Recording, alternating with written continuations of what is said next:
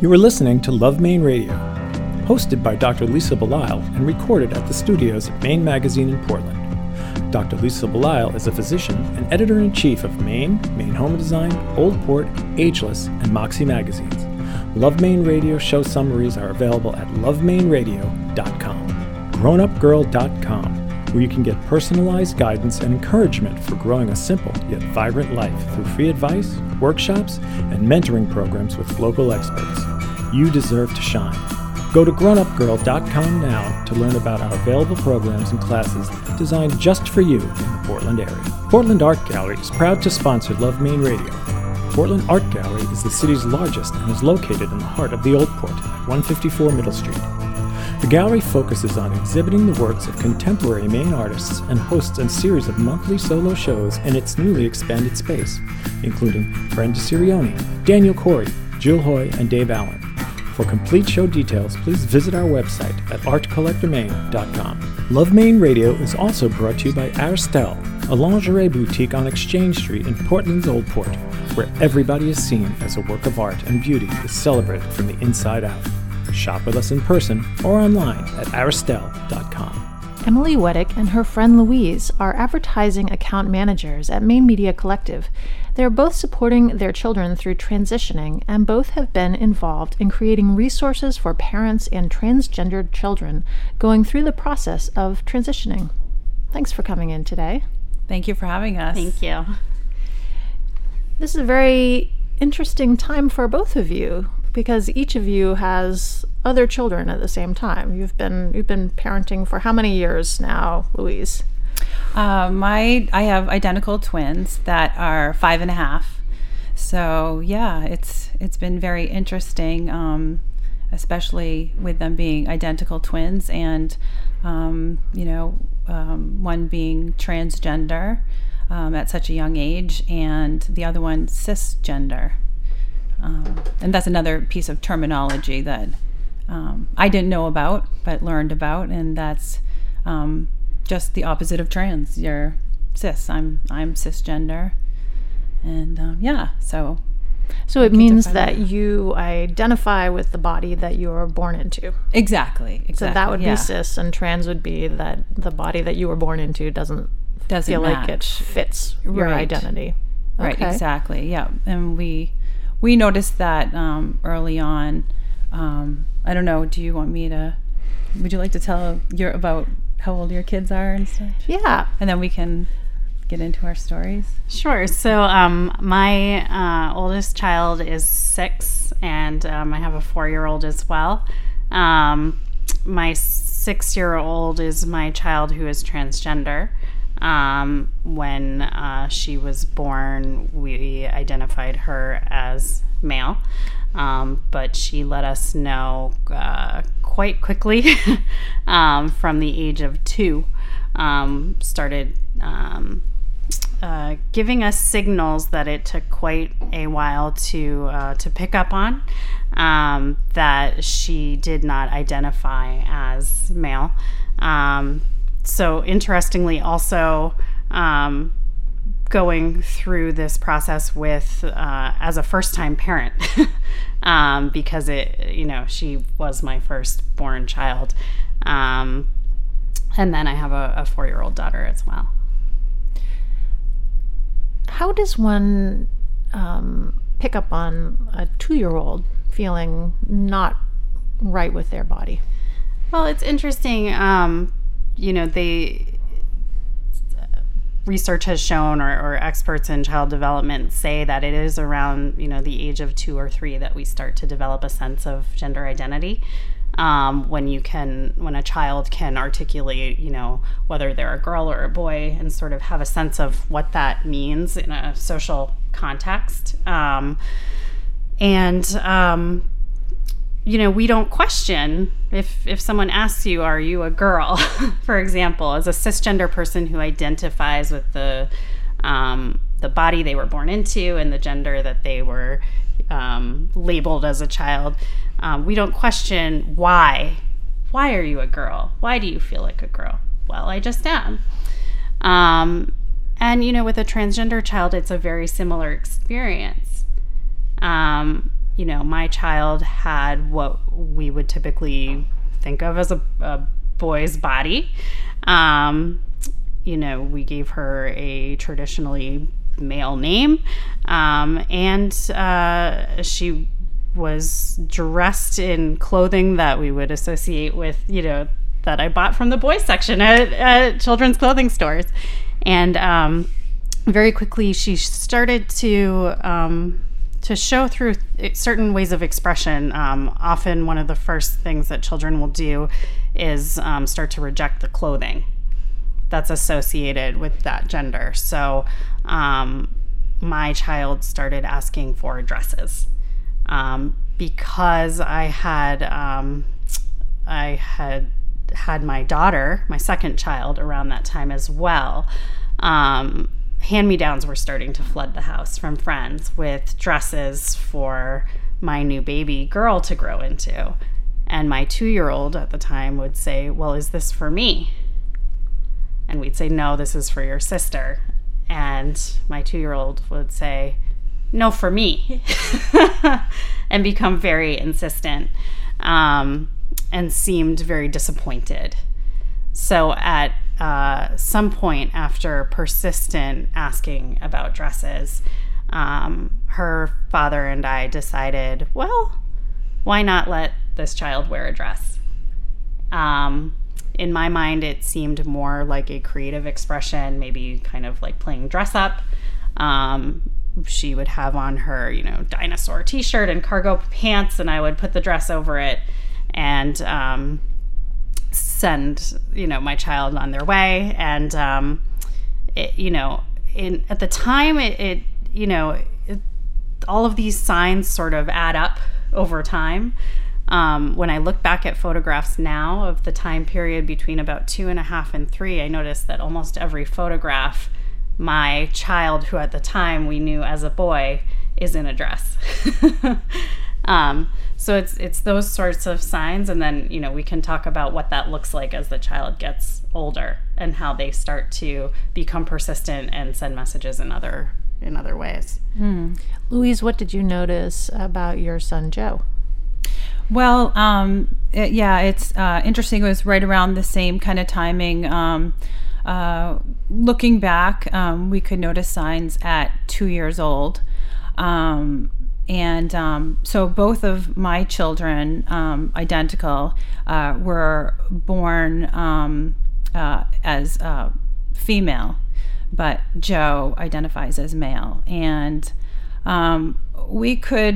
looking back, we could see kind of his stance and I don't know, just little things that you could see. But then at 3 years old, it started with the clothes. So I used to dress them, of course, exactly alike, and it was, tutus and everything. And I had identical girls, and, I wanted them to be exactly alike. And I just thought it was the cutest little thing.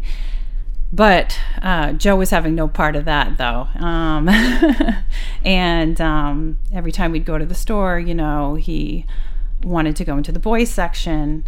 And I would look for gender neutral clothes and take something from the girls section and put it in the boys section and just say, hey, Joe, what do you think about this? And yeah, well, as long as it came out of the boys section, then that was okay. And so we did that, but these were just little signs. And I thought, well, with identical twins, and of course this is my first time being a mom, I was thinking, maybe they're just trying to find their own way, and maybe one's a little tomboyish, who knows? But he can dress his own way, and then so it wasn't very long that they could dress alike, and the things that he did were the ultimate boy stuff. It was the camo pants, and it was the Ninja Turtle shirt, and it was, those were the things, and didn't even want pink things to touch him or anything like that, anything that kind of resembled a girl. So there was one instance with my husband where he was laying on the grass and had our our two girls at the time, laying there, and they were looking up at the sky, and there was somebody building a house next door, and they were asking, oh, you know, Dad, how did they build that house? And my husband said, well, there's builders that do that, and they, you know, cut down the trees, and, you know, this is how they build a house. And Joe, at the time, Anna, was looking at the sky. They were both looking at the sky and said, well, Dad, who makes the clouds in the sky? And we're not a hugely religious family, but we do believe in a higher power. And he said, well, that would be God. And this was at 3. Joe said, at the time, Anna, so God put me in the wrong body? And my husband was like, just taking it in, and said, no, didn't really know how to answer that. And so those were the kind of things that we just took in, you know, those sorts of things. And as it got further along, Joe would say things like, I'm a boy, and the only one who believes me is my twin sister. And so we'd ask Carla, what do you think? And Carla would be like, Mom, yes, Joe's a boy, you know. So, you know, those are some major points.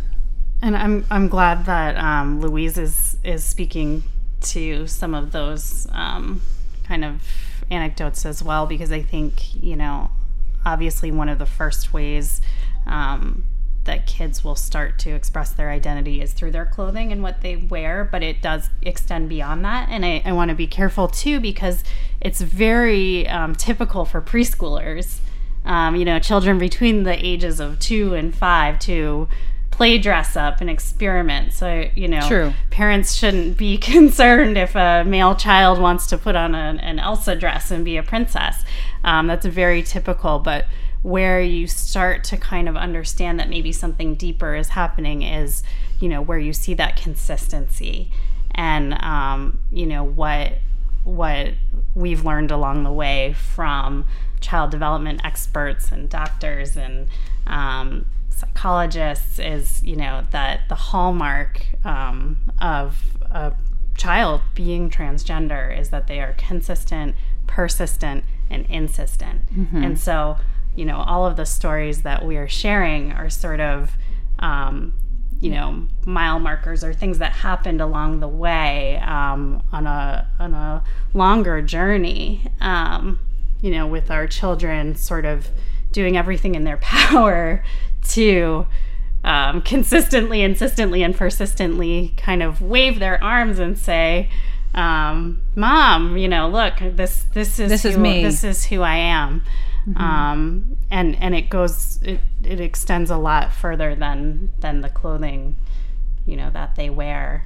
Yeah. I mean, and like with Joe, it was very, wanted to have a boy's haircut, you know, and had the same haircut, you know, as a sister, let it grow out long, whatever. And so getting that first haircut, I mean, we already let him dress the way he had wanted to, but seeing him cut just like, and he wanted it very short, just like a boy, because he really wanted to see it, but to see it unfold, see himself in the mirror, he could see his external match who he felt internally.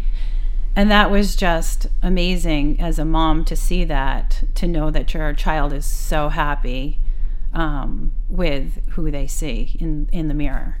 And that was another moment, I think.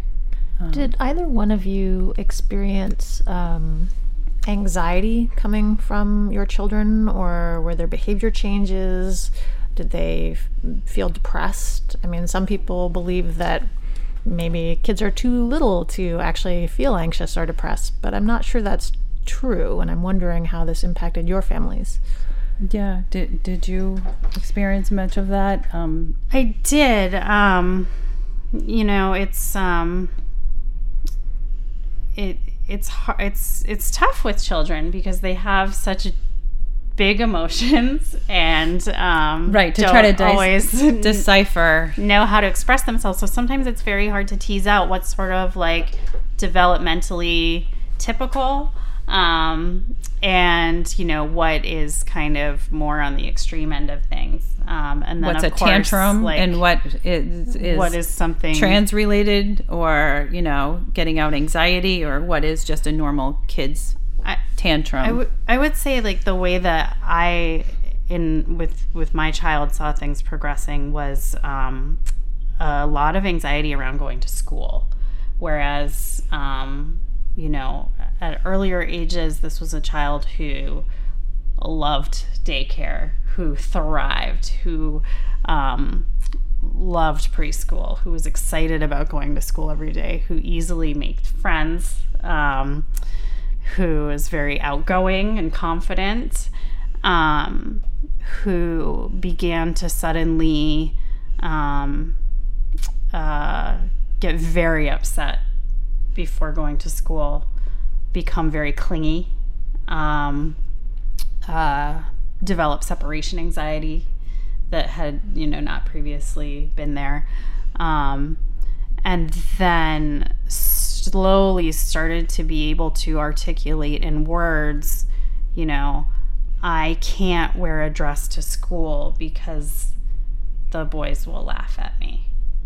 The other boys will laugh at me. And so it's, you know, it's incredible. I would say this is around the age of 4 or 4.5, around that time when I think kids start to understand, have a social awareness of what certain norms are with their peers. And, you know, of course, we're learning now that, you know, gender can be a very creative spectrum, and that there are children who are male who will always identify as male, who are not trans, who may enjoy, you know, nail polish or things we typically associate with feminine, but at that age it's very black and white. And children often organize themselves, boys team, girls team, and suddenly my child didn't know where they fit. And started to become self-conscious and develop almost a sense of shame. It is how I perceived it. And so suddenly we were battling to go to school every day. And finally, you know, my child looked at me and just said, when it's summer and the school year ends, I'm going to grow my hair long. I'm going to wear it in braids. I'm going to wear dresses every day. And I'm going to be a girl. And, you know, that's who I am. And it kind of became, at that point, it was a freight train that was running. And either her father and I were going to get on it and be supportive and start to understand what she was going through and experiencing and how we could be the best parents that we could be, or, you know, it was going to run away without us. And so I think that as you talk to parents who have kids who come out at a very young age, there are a lot of these sort of seminal moments that we all experience where we realize this is happening.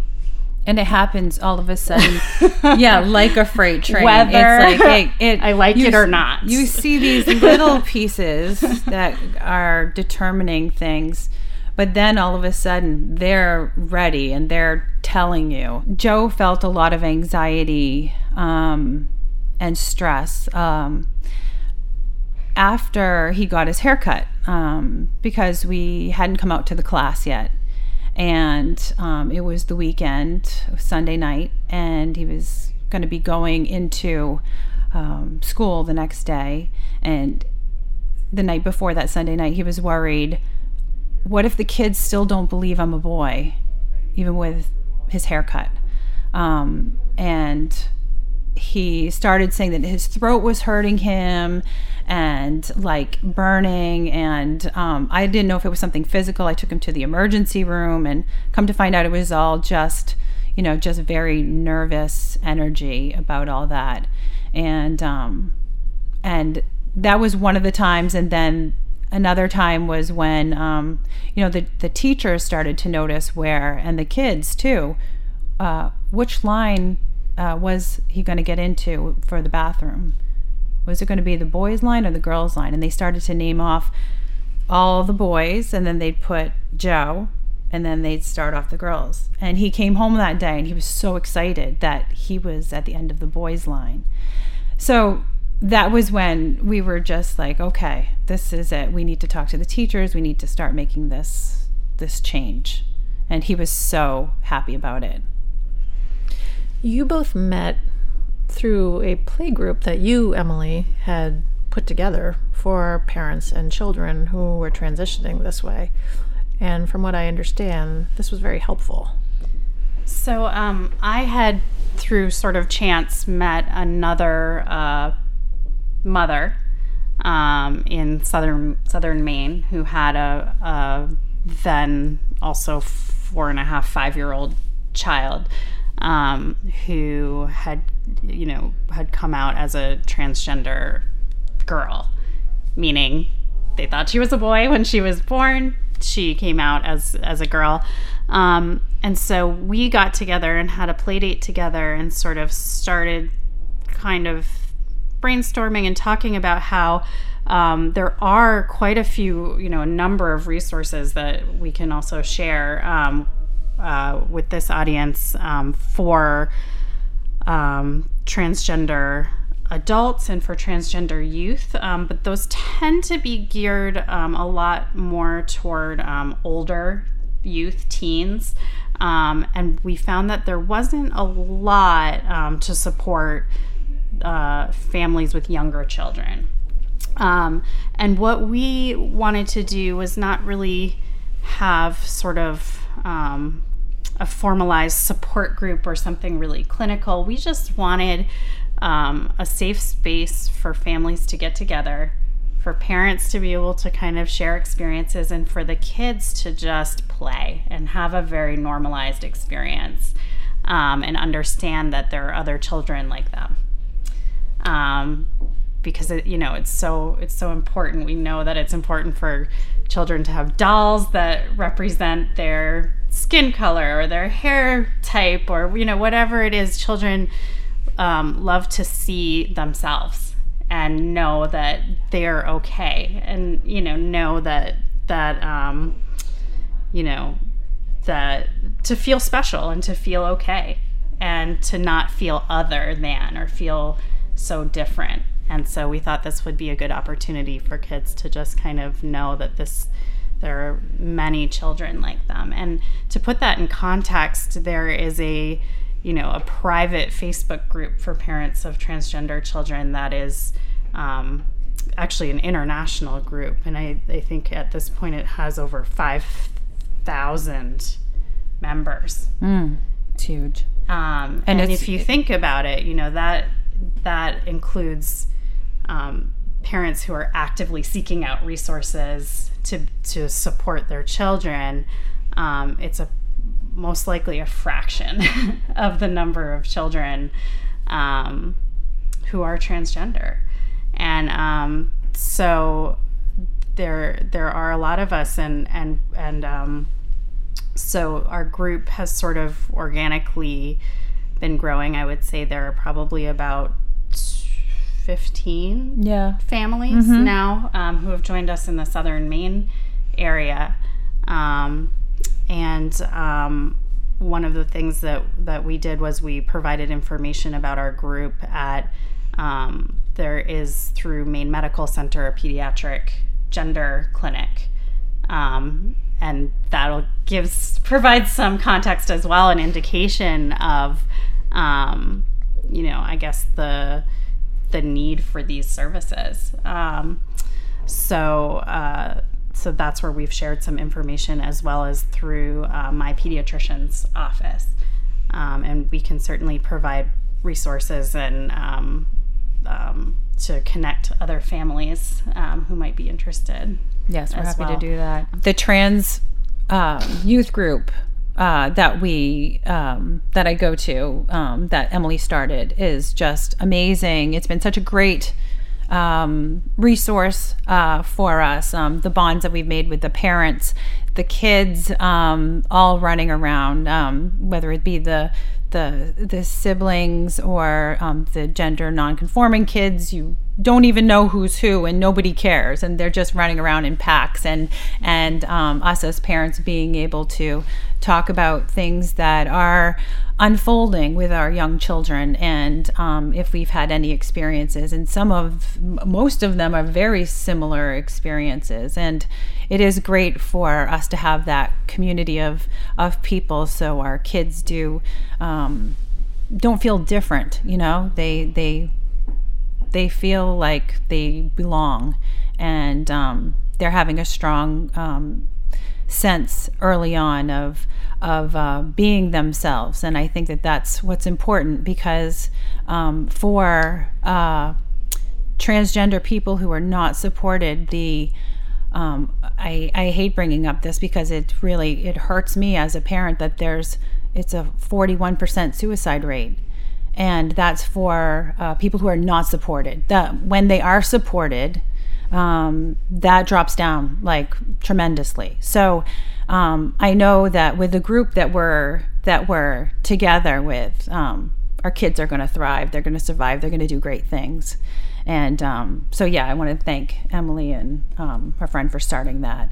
And it just keeps growing, and we would love for it to grow and to continue to grow. And so yeah, if you would like to hear more about the group or talk to Emily or myself, we do have an email address that you could email us at.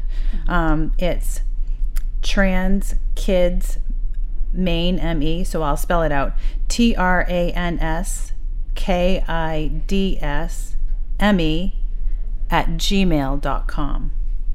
And so just write to us, and we'd love to talk to you. Well, I really appreciate your taking the time to come in and talk today, because I think this is something that many people are working through right now and don't necessarily know what the resources are. And this is a good way for them to